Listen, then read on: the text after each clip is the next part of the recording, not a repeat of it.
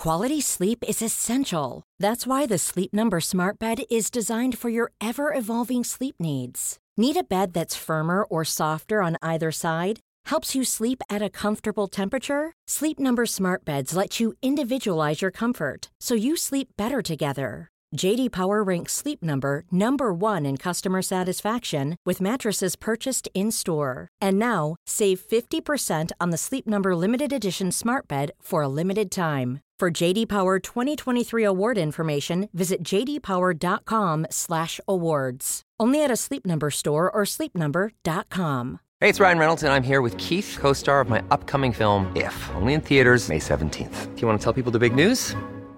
All right, I'll do it. Sign up now and you'll get unlimited for $15 a month and 6 months of Paramount Plus Essential Plan on us. Mintmobile.com/switch. Upfront payment of $45 equivalent to $15 per month. Unlimited over 40 gigabytes per month. Face lower speeds. Videos at 480p. Active Mint customers by 531.24 get 6 months of Paramount Plus Essential Plan. Auto renews after 6 months. Offer ends May 31st, 2024. Separate Paramount Plus registration required. Terms and conditions apply if rated PG.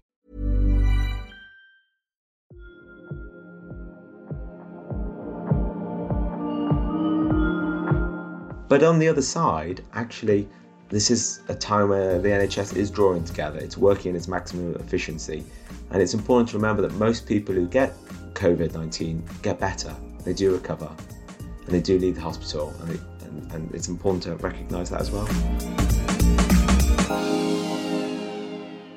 Welcome to the Doctor's Kitchen podcast with me, Dr. Rupi, where we discuss food, lifestyle, medicine, and how to help your health today. The title of our podcast is How to Heal a Moral Injury, because I think it's really pragmatic to think about mental wounds in the aftermath of the pandemic. And that's why I'm speaking to Dr. Dominic Murphy. He is head of research at Combat Stress, which is a national veterans mental health charity based here in the UK. He established and now leads a research department there specializing in veterans mental health, and we're going to be talking about PTSD today.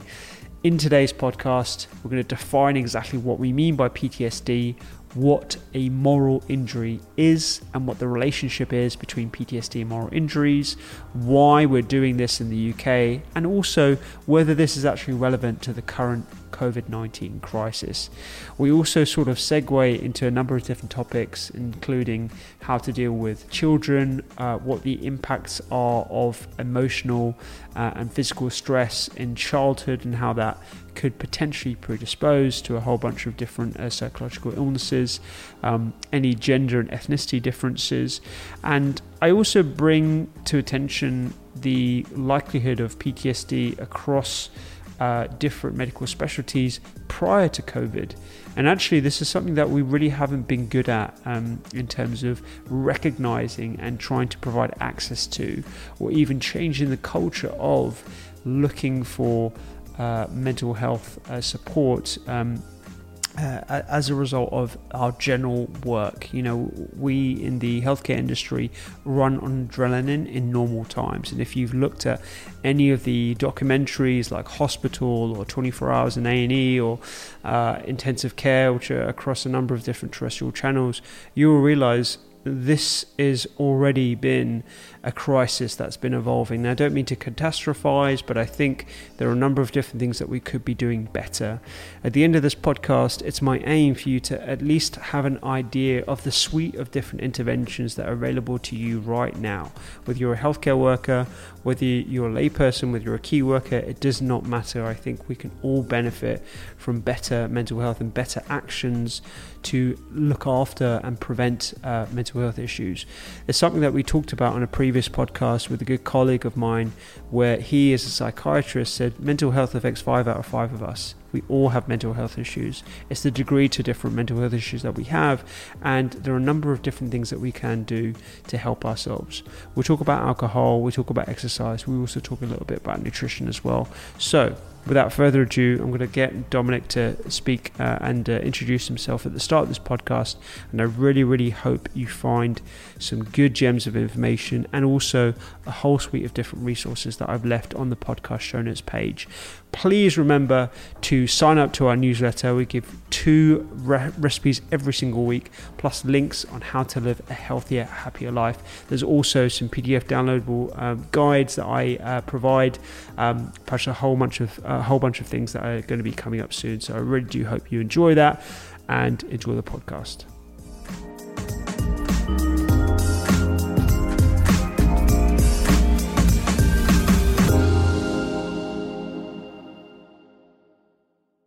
So I've been working in the field of trauma, military mental health and PTSD now for about 17 years, since 2003, where I was studying for my undergraduate psychology degree at Glasgow Uni, and there was the 2003 invasion of Iraq. And this kind of coincided with Easter holidays, and instead of revising, I kind of watched this sort of very strange phenomenon of an invasion in Iraq, but got kind of really interested in thinking about the psychological consequences of this. Subsequently, I got a job at King's College London University to help set up and run a very large-scale project looking at the health and well-being of military personnel that went to Iraq, and then a group who didn't. This has been running now for that 17 years as well. And what I really was interested in there was learning more about PTSD, post-traumatic stress disorder. I first did a PhD there, but wanted to get a bit more hands-on clinical experience, so retrained as a clinical psychologist, and then joined Combat Stress in 2013, just at a time when combat stress. So for your listeners who don't know, Combat Stress is a national mental health charity in the UK that really has been focusing on supporting the needs of veterans with mental health difficulties. We've been around for over 100 years now, just set up after World War I. And for the last 10 years, we've been far more focused on meeting the kind of clinical needs of veterans with mental health difficulties. And I joined at a time where Combat Stress were thinking about expanding and thinking a bit more about research and proper formal evaluation of some of their services. So I was tasked with kind of setting up and now running a research department, which I do. In addition, I've taken over the presidency of an organisation called the UK Psychological Trauma Society. This is a multidisciplinary group of practitioners working in the field of psychotraumatology. And we're linked into various other networks. So I wear several kind of hats, and on top of that, I still do some clinical work, working with a variety of different people, unfortunately, who've experienced symptoms of PTSD. It's amazing, isn't it, how like our human experiences direct the narrative by which, you know, we go into work and stuff like that. So that short Easter break where there so happened to be a war unfolding on our hands has kind of led to you getting involved in this aspect of psychological research. Yeah, even though I can trace it probably further back to, I mean, I think we all have things in our backgrounds that draw us to certain areas and experiences. But yeah, contingency and luck play a big part sometimes. Yeah. And I think before we get into the whole subject of PTSD and how we treat it and how pivotal combat stress is, particularly for veterans, maybe we should define exactly what we mean, because I think it's one of those terms that is bandied around quite a bit without a true understanding of what the umbrella term is and what it can refer to as well. Exactly. I think it is... It's useful that it's banded around a lot, but having a clear understanding is extremely helpful. So post-traumatic stress disorder is a collection of symptoms that are very common in people that have gone through very difficult experiences. We can think about those symptoms clustering in kind of 3 different groups. Well, before I get there, the first point is people need to be exposed to a traumatic experience. And traumatic experiences, whilst they vary a lot, the working definition is it's a trauma where someone's life or someone else's life has been put at risk, and that we've witnessed this. Or there could be a damage to our own personal integrity in some ways, such as being tortured or things like this. So, you know, we have that kind of threshold. That's an important part. You can't have PTSD without exposure to a trauma. Then the sort of symptoms we see cluster within 3 groups. We have what we think of as reliving symptoms. People re-experiencing some of these difficult symptoms again. These can be through very difficult nightmares where they're kind of replaying aspects of the trauma through intrusive thoughts or feelings, or sometimes at the more extreme end through sort of flashbacks where people are reliving kind of some of the traumas as if they're happening right now again.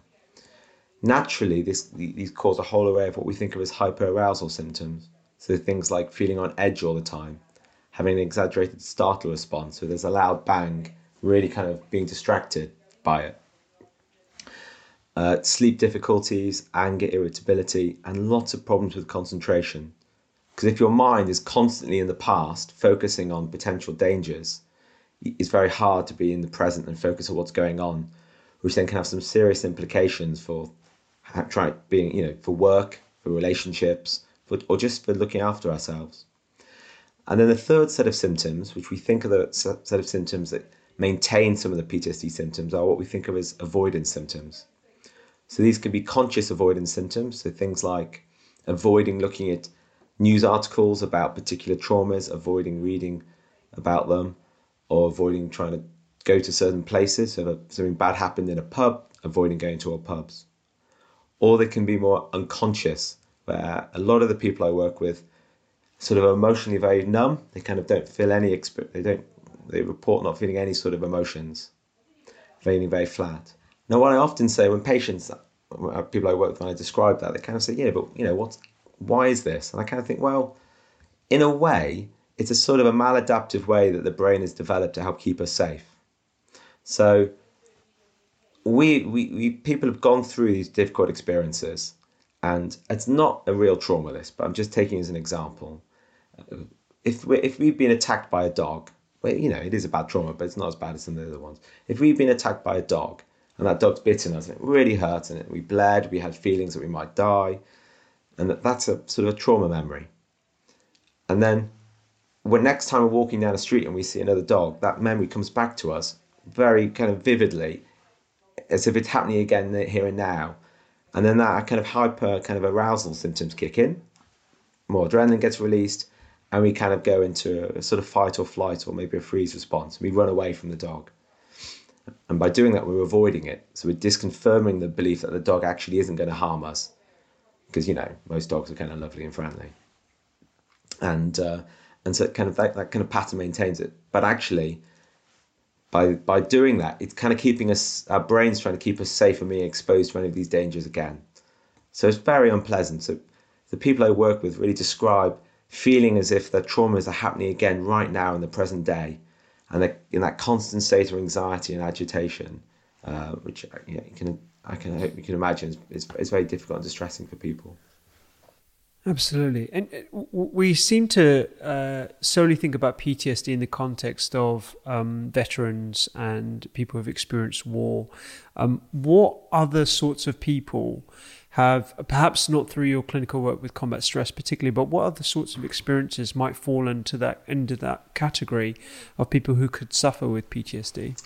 Yeah, I think it's an excellent point. I think I'm obviously working within the field of military mental health, and there's a lot of research that's gone into that. But actually, veterans, military, are a relatively small part of society, and there's a whole array of other people that are exposed to traumas in their everyday life. So, for example, these could be getting into fights, having car crashes, and instances of domestic abuse. People have lived some very difficult childhood experiences of childhood abuse. A lot of refugees a lot of people that end up coming to our country often are coming because they're escaping persecution, some very difficult environments, or sometimes the journey away from one country to another can be extremely difficult. So I think trauma it's quite prevalent across the population, and lots of different people are exposed to traumas. But just because you're exposed to trauma doesn't mean you get PTSD. So, for example, men typically report high levels of exposure to trauma because of things like seeing acts of violence. But women seem to be more likely to develop, unfortunately, symptoms of PTSD because the traumas they're exposed to are more interpersonal. So things like sexual violence, things like domestic abuse. So I think trauma can touch any of us. Yeah, and as well as the different types of trauma here, the reason why we're discussing this today is because In the wake of what is happening with COVID-19 and the difficult decisions that a number of different healthcare workers are having to make over the course of time, we have to be slightly aware of the potential for PTSD in the future, as well as some other papers that I've come across as well that we'll get into a little bit later about current training pre-pandemic and the prevalence of PTSD-like symptoms. So just before we get into that, there's one more definition I think we should probably establish, which is something you mentioned earlier: moral injury. What is a moral injury? How do we define that, and how does that relate to PTSD? Well, so moral injury is a relatively new term in the literature, which is it's about defining profound psychological distress which results from actions or lack of them that violate one's moral or ethical code. So to be more concrete, this can be, in some of the veterans we've worked with, they've talked about, for example, being on certain deployments where they may have wanted to help the locals by giving them food or things like this, but feeling unable to do that, that's violating their moral code. And then they're seeing, some pretty dire consequences of not being able to feed people that are starving. And so I think that's kind of our kind of working definition of moral injury. How it relates to PTSD is, it's important to know that moral injury isn't a mental health disorder in its own right. But what we think of moral injury is highly associated with with PTSD, and it's also unfortunately associated with suicidality. So it seems to be an overlapping construct with post-traumatic stress disorder, and because of this, it seems to be not just overlapping with PTSD, but overlapping with the more complex presentations that we sometimes see clinically in people with complex PTSD. And thinking about, we don't want to jump ahead too much, but thinking about what's going on now with COVID-19, I think there's a lot of people that are being exposed to not only awful traumas in their everyday, in their working practice, but also being exposed to some very difficult decision making around kind of the allocation of resources, which patients to treat, which patients they can't treat, or just the communication with family members and lots of different things that might be morally more difficult and challenging. And so that I think there is a definite risk that people might be exposed to a whole of, I'm talking about really NHS staff here, might be exposed to a whole risk of very complex mental health difficulties. Yeah, and before we go into like the kind of treatments that we have for PTSD and moral injury and how they might overlap going forward, as well as the experience of combat stress, one of the things you mentioned there was a maladaptive way that the brain has responded to a traumatic event, which we discussed earlier can be a whole bunch of different things. What kind of things predispose a brain to react inappropriately, or perhaps appropriately, is off argument's sake, but what kind of things can predispose someone to have PTSD in the first place? Because there are a number of associations that I'm aware of, and I'm trying to unpick exactly why those might be. Yeah, I mean, so in some of the research literature really suggests there are some obvious risk factors. So pre-trauma, one of the biggest risk factors is exposure to a whole array of childhood adversity, particularly more complex types of abuse in childhood that might predispose people.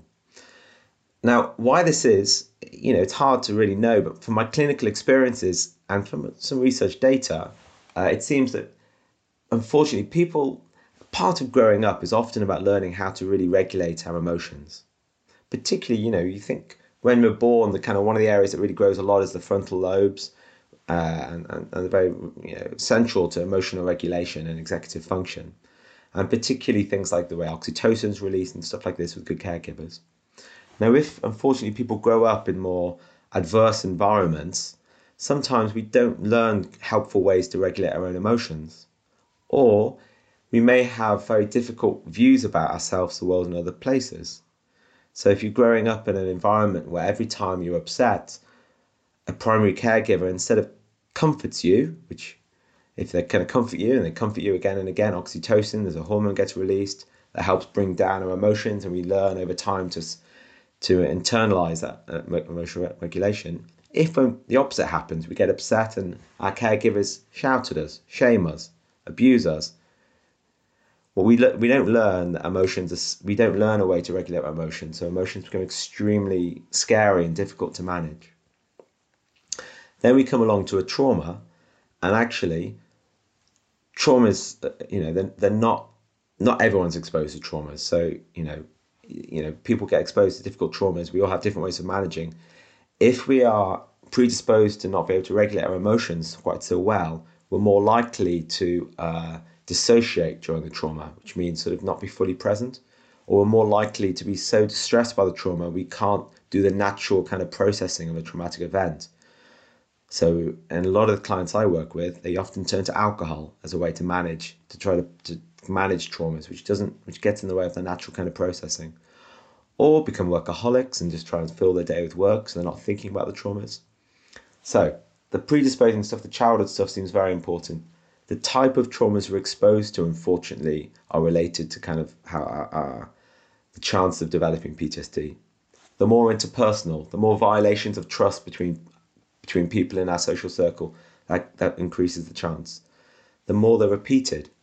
So being some of the language we use, this single incident trauma, like a car crash, is less risky for PTSD than like living with spousal abuse, where it's a repeated awful type of interpersonal trauma that's happening a lot that people can't escape. If people dissociate during the trauma, which I kind of mentioned earlier, so it's so bad their mind takes them elsewhere, that's a big risk factor. Also, post-trauma, we know that the people that have less social support around them, so the people that feel less able to talk to their friends, their family, maybe healthcare workers in the immediate kind of aftermath of traumas, are also more likely to develop more complex PTSD type reactions in the longer term. It's it's a really interesting topic, and I just want to digress very briefly if I could, because I think there might be a lot of listeners thinking, well, I've got young children at the moment, I'm going through quite a troublesome time, whether it be financial difficulties, whether it be the lack of interpersonal skills. How do we kind of shelter children from this potential of lack of oxytocin, lack of appropriate responses to questions from children, or even just the living in a household with kids, everyone around you? You don't want to give them a negative experience of what is basically a time where everyone's together in the same household at the moment. So before we go on to talk about PTSD and the wider aspect, perhaps that's just something to touch on. I mean, I think that's an excellent point. And it's not, I guess, protecting children, but protecting each other as well it's an extremely difficult time we're living through right now. I mean, some of the advice I would give, and I give clinically, is think about what we can control and what we can't control. The things some of us can control are things like actually ensuring if we're able to get as much exercise as we can. Actually taking the advice, going out that once a day for exercise, but also doing exercise at home. Trying to do things like actually limit the amount of media exposure we expose ourselves to in or social media as well. There's a lot of very difficult news stories out there at the moment, and trying to be more managed with our relationship with both the media, but with also social media. I think so. They're kind of key things. I think other things is kind of actually making time to talk about how people are feeling, our emotional well-being. Now, with children, a really good exercise I often recommend is something called a bag of emotions. So sometimes kids don't always have the emotional language that we have, or sometimes I don't, and it's easier for me to express like this as well. But you could draw a pretend sack on a bit of paper, and within it you can draw lots of different ways to express emotions, like balloons or colours. And it's about giving children, or anyone really, but giving people a way to express how they're feeling and the different types of thoughts and feelings they may be having, and allow a parent to have that kind of conversation and be able to hear kind of what the experience is like for the children. I think, I'm a parent as well, and maybe my wife thinks I'm not a very good parent, who knows? But I think as much as it's about good enough sometimes, and it's about trying, and it's about and not putting too much pressure on ourselves as well at the moment. Like, I think, the challenges of work and homeschooling, or just being locked in the house with everyone, it's about trying to make time each day to show your children that you want to know what they're thinking and feeling. And I think that's what's important right now, to let kids have that kind of connection, so they can feel heard if they're feeling difficult emotions, which we probably all are feeling at this time. You know, I know that advice was for children, but I think that really resonates with me at the moment. Certainly trying to maintain the connections that have obviously been lost through the lack of physical contact, and trying to do that via the Skype or Zoom or whatever collaboration tool you're using, but spending time to explore the irrationality of the way that some of my friends and some of my family members are feeling, and the exact same for myself as well, putting myself through the lens of the traumatic experiences right now. I think it's really important to have those open, honest conversations at length and without distraction, which has been one of the, I think, positives out of this, the fact that we actually have time to dedicate to those, and actually taking advantage of the increased amount of time that we have to have those conversations too. And the neurobiological element of it really does fascinate me, particularly when we're looking at kids as well. Before we digress too much, perhaps we should talk about what sort of things that you're doing at the moment to explore moral injury with regard to healthcare workers, and any sort of things that we should be aware of going forward, as a lot of healthcare workers do listen to the podcast. There's a number of different initiatives that are going on. I mean, one of the bigger ones we're involved in is we're trying to do a study of key workers to look at kind of, by we, it's a collaboration between Combat Stress and King's College London University and Oxford University. We're trying to look at the impact of moral injury and its relationship with mental health difficulties on key workers, NHS staff that are kind of on the front line. Because the thing is, moral injury is as an area of research, is in its infancy. And actually what we need is sensible research right now to better understand the phenomenon, better understand which groups might be more at risk of developing moral injury, psychological distress because of being exposed to potentially morally kind of injurious events, and then thinking about how we can then target kind of how we can support those groups. What we don't want to do is rush in and say we've got all the answers, basically, because we don't, and it's about kind of learning together. I think there's a lot of research that the team I kind of mentioned we've been working on in the military mental health world that might be very applicable to what's going on now. So we've been doing, for the last few years, been very generously funded by an organisation called the Forces and Mind Trust to do work looking at moral injury in UK veterans. And part of it is understanding kind of how does moral injury differ from PTSD, and how does it differ, and what are the particular risk factors. So, for example, we identify kind of PTSD only as a difficulty, but also more of a mixed presentation with people with PTSD and moral injury, and they seem to increase the risk of problems. And then it's about trying how we translate some of these findings to the current crisis, what's going on, to support kind of NHS staff as best we can. We're also trying to work internationally with colleagues from Australia, from Canada and America in this field to generate better ways to measure moral injury, which are more universally acceptable and more universally validated, so we can compare and contrast some way, but also we can learn from each other's experiences. And then the final thing is, right now we're in the process of trying to develop a new treatment which is tailored to the unique needs of the UK population that may be experiencing that kind of mixed PTSD and moral injury, because we think some of the kind of gold standards for PTSD might not be quite right for people that are exposed to moral injury.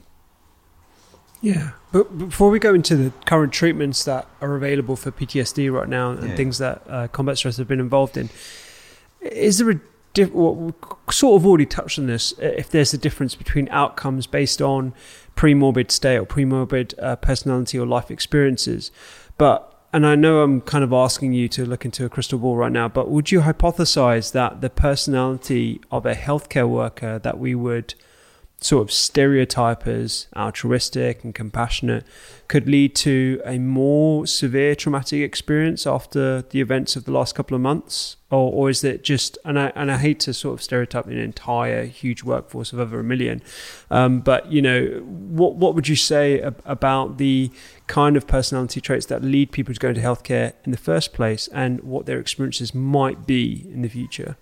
Let me answer that in two ways. I think the first is, from a very purely academic perspective, we we don't have much work done on kind of personality traits. We do know the biggest risk factors are things like exposure to childhood adversity, and then the types of traumas people are exposed to, and the kind of social support networks afterwards. But I kind of tap into what you're saying, the other part. I do think that, I'm a therapist, clinical psychologist myself. I think one massive generalization, which I think holds up true, is that most people enter the healthcare profession because they want to help others. The kind of ethos is that kind of do no harm to start off with, and then try to make positive changes in people's lives as much as we can. I think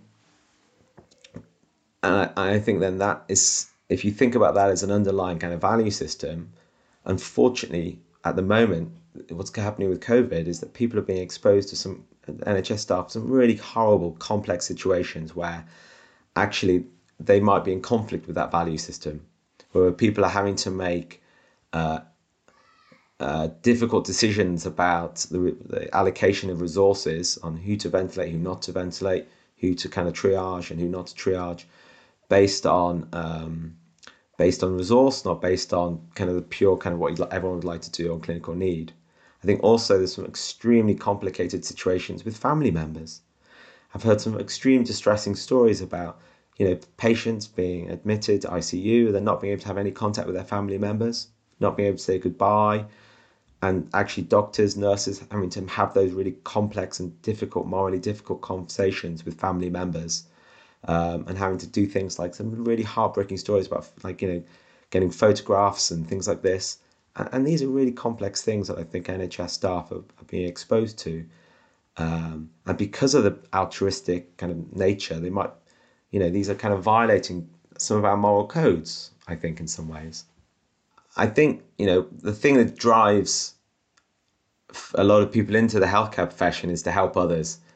And actually being exposed to lots of situations where we can't help other people because of various reasons, or we're having to make some really complex phone calls to relatives, or not being able to give the kind of level of support we might normally want to be able to give, is really complicated. And I think that might put a lot of people potentially at risk of experiencing difficulties. But on the other side, actually, this is a time where the NHS is drawing together. It's working in its maximum efficiency. And it's important to remember that most people who get COVID-19 get better. They do recover, and they do leave the hospital. And it's important to recognise that as well. Yeah, there's a couple of points there that I wanted to pick up, actually. So I agree. I think this is perhaps one of the most incredible times to work in the NHS, for the fact that things appear to be seamless in terms of how they work together and how everyone is pulling together in the same direction. Is quite incredible to be part of that, of a multitude of different teams. My personal experience in emergency has been brilliant. Everything seems to be, working and going in the right direction. And the number of changes that we've seen in our department, from changing it into two different areas, both red and green, representing COVID dirty areas and COVID negative areas, has been astounding. The critical response that we've had mirrors that of a major incident on a daily basis, which again has worked very well. I think we're definitely more prepared than we ever have been. We had a shaky start, obviously, with PPE, but I think that's definitely coming together.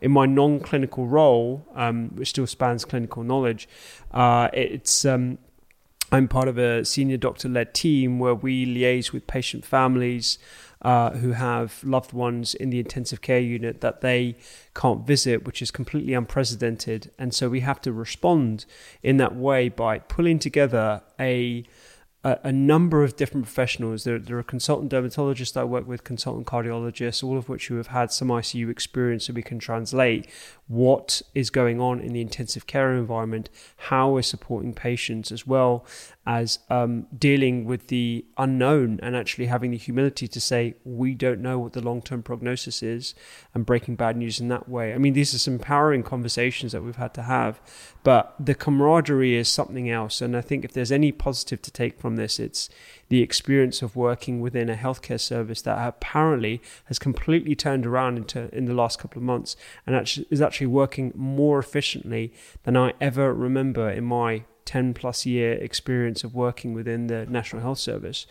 So there are like some amazing things, but also I think we need to be sort of pragmatic in that there are going to be people, for whatever reason, whether there is a pre-existing condition or whether they have things that predispose them, that are going to have a poor psychological outcome after this for the reasons that we've discussed in terms of the decisions that we're having to make.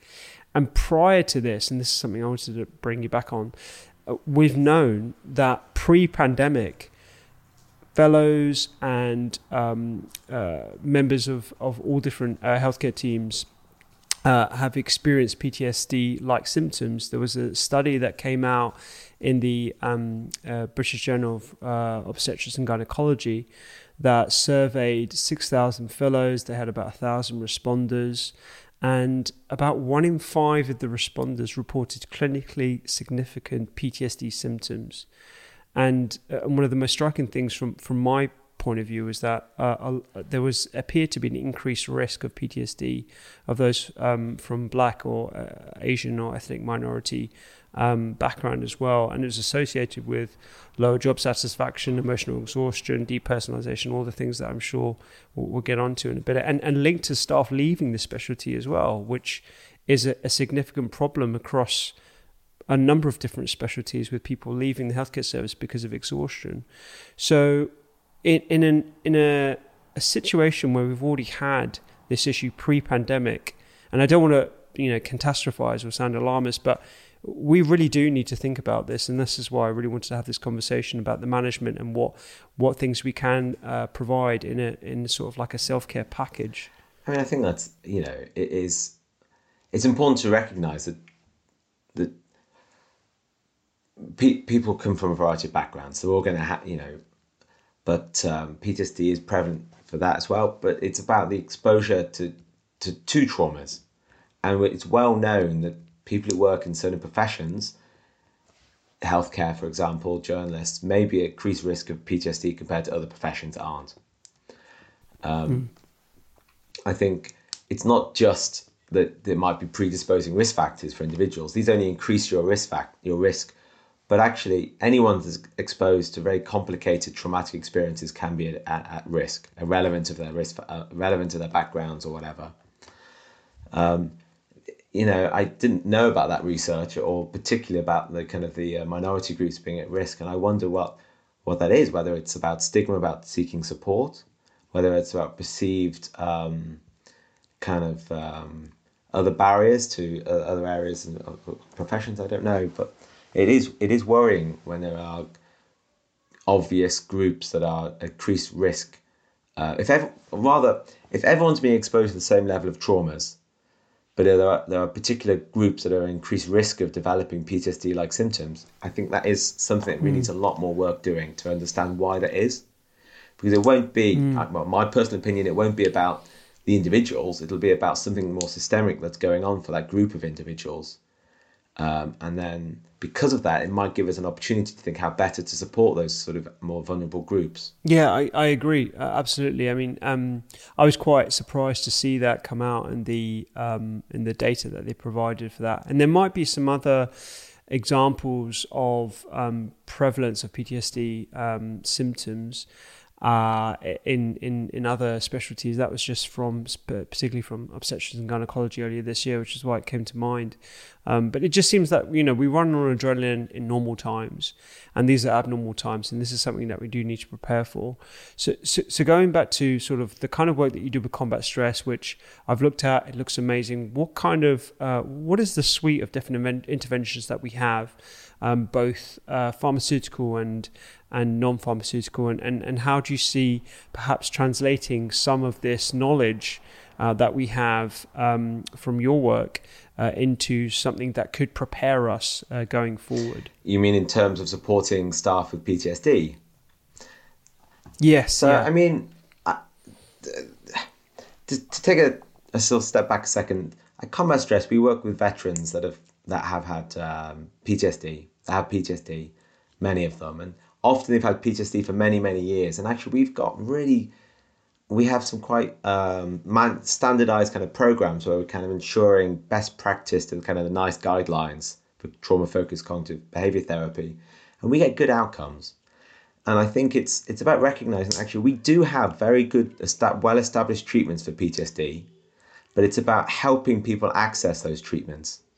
For some with more complex needs, we might need better treatments, but for the majority, we have good treatments, and it's it's about getting people access to those treatments. Now, one of the things that I'm sure we'll agree on this is that often I see in kind of healthcare staff is that sort of putting other people first before their own needs. Yeah, absolutely. And actually that kind of cracking on at all costs. And actually, I think you said, right now it's a bit like a major disaster, but every single day. And I think actually we need to, some of the things that we've learned from Combat Stress and some of the work we've done in King's and how we can translate that to the NHS right now is really helping frontline staff be made aware of the possibility of actually they're going to be exposed to potentially morally injurious events. And that's what some of the common thoughts and feelings might be around that. And kind of trying to discuss this as much as we can, to particularly facilitated by those in leadership roles, that might help develop some sort of more preparedness, and to recognise in staff kind of what some of their symptoms of distress might be, and that these are normal as well. It's normal to have these thoughts and feelings. Because actually, if you look at people who are exposed to traumas, most people will have PTSD type symptoms in the immediate aftermath of a trauma. But these normally wane, and for the vast majority disappear very, very quickly. But for some, they need some they might stay for a month or two, and then they're the people that might need extra support. So it's about kind of saying these are the symptoms that might happen, and sort of preparing people for that. I think also some of the stuff we've learned is the importance of encouraging frontline staff to seek informal support, particularly from some of the work we've done at Combat Stress, for example, the importance of having really good trained peer supporters, whether these are colleagues or managers, that can offer some really good peer-led support with this idea of the nip it in the bud and talking, helping people access support straight away rather than leaving them to dwell on some of the difficulties they might be having. But at the same time, I think, informal support can only go so far. And for people that are experiencing significant distress, and that distress is staying for, a month or 2 months, actually, this is when we should be trying to help encourage people to access professional support as quickly as we can. I'm really encouraged to know that, and I'm working in other kind of trauma groups. There's one really great one that's been led out of UCL that Combat Stress are involved in, that are doing just this. So it's about how to encourage frontline staff to access psychological support as quickly as possible if they need it. And I think, it's an important thing that leaders, we all have an important role to actively encourage, proactively to check in on staff and to offer that kind of both informal support, but then helping people engage in more formal help seeking where necessary. So yeah, and that mirrors a lot with my personal experience. Actually, I'm quite impressed with the response of our hospital at the moment. So I work in West London, and as part of our team, we have an ICU psychologist that's usually there anyway for the families of patients who are in ICU. Obviously, her workload has trebled over the last couple of weeks, and they're also offering and actively seeking out counselling sessions for the staff themselves. They haven't made it mandatory, and I actually think that it should be mandatory, because even within myself and within my peer group, we do have that sort of alpha mentality of we don't need it, we can power through that, and that is very much a medic mindset. And again, I don't mean to generalize, but I think that's certainly prevalent in the type of person that goes into medicine as well.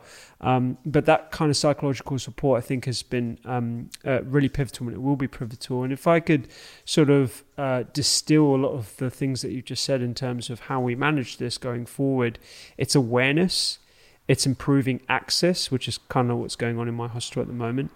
But it's also preventative. And I think there are things that we can do to make sure that we mitigate the potential effects of moral injury or PTSD going forward. And you picked up on exercise, on alcohol, and the one piece of thing that obviously I'm going to be talking about is nutrition, and how we can actually utilize nutrition and maintain people's mental well-being as well as their overall well-being by making sure that we're being fed and we're being given the accurate information about being fed well as well. I completely agree. I mean, if people are working long shifts, we actually need to make sure that they're going to make it through those shifts in the best way possible. I think in my work as a psychologist, actually nutrition is something that's we sometimes, we're so busy, it's something that's overlooked, in the sense that often we kind of very focus on some of the psychological symptoms, but actually getting a kind of really good basis for people, if they are, it can be really helpful. We need to look after ourselves. Yeah. I think another thing about kind of the preventative side of it is there's something about kind of leaders taking responsibility to legitimize it's okay to seek help. It's not a sign of weakness. In some respects, it's sometimes a sign of strength, and that by seeking help, you might be more effective. And those sort of cultural changes as well. And I don't know the exact nature of your service, and especially some of the nutrition stuff, but I do know there are some generalizability stuff from the military world, but actually nutrition is taken very seriously because they're thinking about operational effectiveness all the time. And for that, they need people to be, eating the right foods that are going to release energy over the course of whatever operation they're doing or whatever kind of work function they're doing. They're eating foods that are going to, even things around kind of like sleep and timely day you eat the food to not impinge on sleep and that kind of natural healing and restorative times like that. Yeah, and I think I hold some nutrition workshops within the emergency department. I have done prior to the pandemic, and I think I will be doing where I can fit in my clinical time as well, at least trying to find some innovative ways in which I can educate without actually being there in person. So some of the stuff that Combat Stress have done as well with regard to tele conferencing and tele workshops as well, which everyone's getting super used to. The three main things I talk about are alcohol. So a lot of people, myself included, are sort of drinking a little bit more than we're used to drinking. And in my case, it might be a glass of wine every other day or at the end of a shift. And for certain people, let's call it 10% of the population, as alcohol is an addictive substance, it's something that we need to be careful of. And to utilize responsibly. And I think the depressant effects of alcohol are well documented. So it's something like I want people to be mindful of not spiraling into. The other nutritional impact is of fats, and omega-3 is the one that comes to mind. But a good quality fats are integral for brain function and the activation of elements of brain-derived neurotrophic factor and signaling pathways, and how that helps with the frontal cortex as well, and our emotional responses. And the last thing is simply energy density. So making sure you're looking at the quality of your food. So we're really lucky at the moment in our hospital, and I'm not too sure if this is mirrored up and down the country, but the trust is actually giving all workers in the hospital free food. So we don't have to worry about meal prepping the day before, or making sure that we have to go outside and buy something. It's there for us, and that is a core pillar of well-being. The meditation stuff is great, the X stuff is very important, but a core pillar of well-being is not having to worry about making your food and making sure it's healthy before you go in for a 13-hour shift. And I really hope, and it's something that I talked to the NHS food panel about as well, I really hope that is just something that continues, because it's such a it's such a comfort to know that you're being looked after by your hospital, and that the food that they're giving you is actually going to be having a direct impact on your nutritional well-being, your emotional well-being. So yeah, those are the things that I talk about, and I'd love to see this be involved a little bit more in sort of psychological consults too. I mean, that sounds fantastic from your hospital. I mean, I think if I was going to just pick on, I also agree with all of those pillars, particularly in the psychological sense, alcohol. We know there's compelling research to show that alcohol has that depressive effect, but there's also compelling research to show that alcohol can kind of get in the way of the natural processing of trauma memories, and and therefore can increase our risk of developing PTSD type symptoms in the longer term. It's very common for me as well when I work with patients, work with people that tell me that, they're kind of using alcohol, they've been using it for a long time to try to push away difficult thoughts and feelings. But actually the very nature of that means that they're not processing those thoughts and feelings. So it kind of keeps people, it can keep them kind of stuck in that kind of very difficult, we think of it as a kind of maladaptive coping strategy. So it actually maintains some of the symptoms of PTSD. Yeah, I think alcohol, it's part of our culture as well, isn't it? We often use alcohol to debrief or to close the end of a shift or something like this. But absolutely, right now, I'd recommend finding other ways to do that, to have those other type of ways to kind of close off a shift, whatever they may be. Yeah, absolutely. I was joking. I mean, it's sort of a cultural thing, like you said, across different industries, isn't it? I was speaking to an anesthetic colleague of mine about what's the first thing that we're going to do when this is all over, and he said, "Go to the pub," and and I resonate with that. It's something that I would love to enjoy whenever this is over, but right now it's something just to be wary of. I just want to close by asking you, Dominic, what.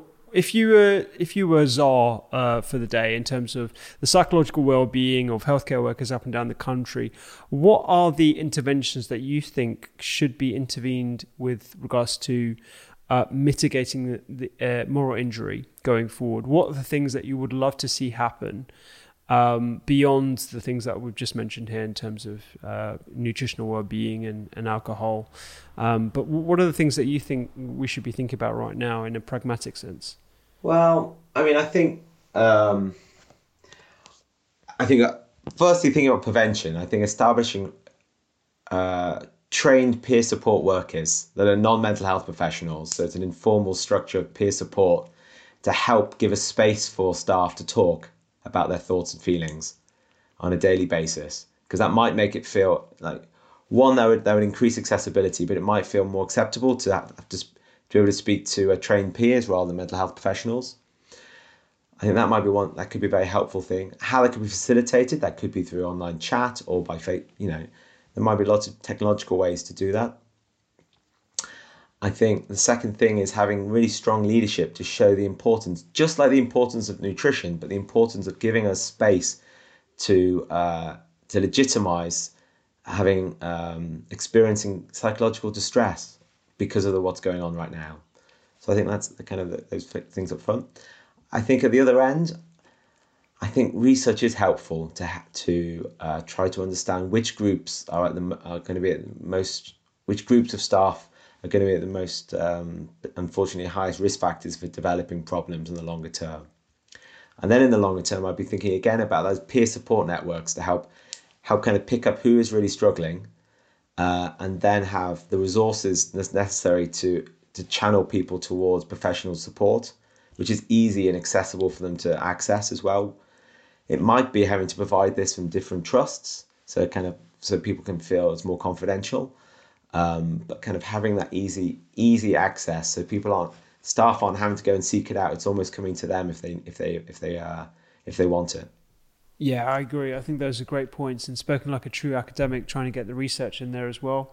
That's that's great, and thank you so much, Dominic, for making time today. I hope that this conversation legitimizes it, and I think you're right. Leadership in this space to give people the space to voice concerns and actually access treatments if need be, and prevent a treatment, I think would be fantastic. So I really do appreciate all the stuff that you're doing with combat stress and how that extends to healthcare as well. And thank you very much for inviting me along today.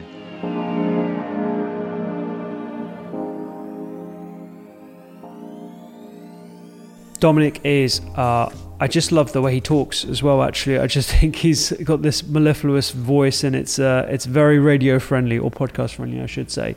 If I was to summarize our podcast, it is awareness, access, and prevention. So awareness of the fact that we all may be having or suffering with traumatic events, being aware of that and being attuned to that and being present with that. Recognizing that there are access to treatments and trying to figure out what treatments there are available to us as well, and preventing them as well. And I think the peer support worker idea is an incredible initiative, and I think there should be more of that as well, because I would feel a lot more comfortable speaking to a peer regularly rather than having to book myself in with a counsellor or schedule an appointment, because I think it over medicalizes it, which again is a fault of my own. I think it's just my own sort of insecurity coming out there, but I think it just makes it a little bit more accessible too.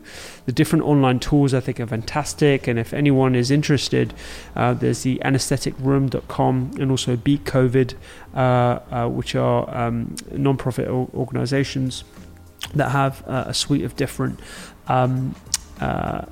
collaborative workshops where people can talk about how they're dealing with the current situation. And one thing we didn't get to talk about too much was omega-3. So I personally take an omega-3 supplement because I don't feel like I get enough in my diet. We tend to get it from things like oily fish, algae if you're vegan or vegetarian, and there are algae supplements as well for vegans too. So this is something that I take in a small dose, making sure that there's EPA and DHA, and I think there's enough research about the plethora of benefits beyond brain health that make it a sort of pragmatic thing for me to do personally. If you enjoy this podcast, please do give us a 5-star review. We really, really do value the comments as well. And subscribe to the newsletter. I will see you here next week. Take care.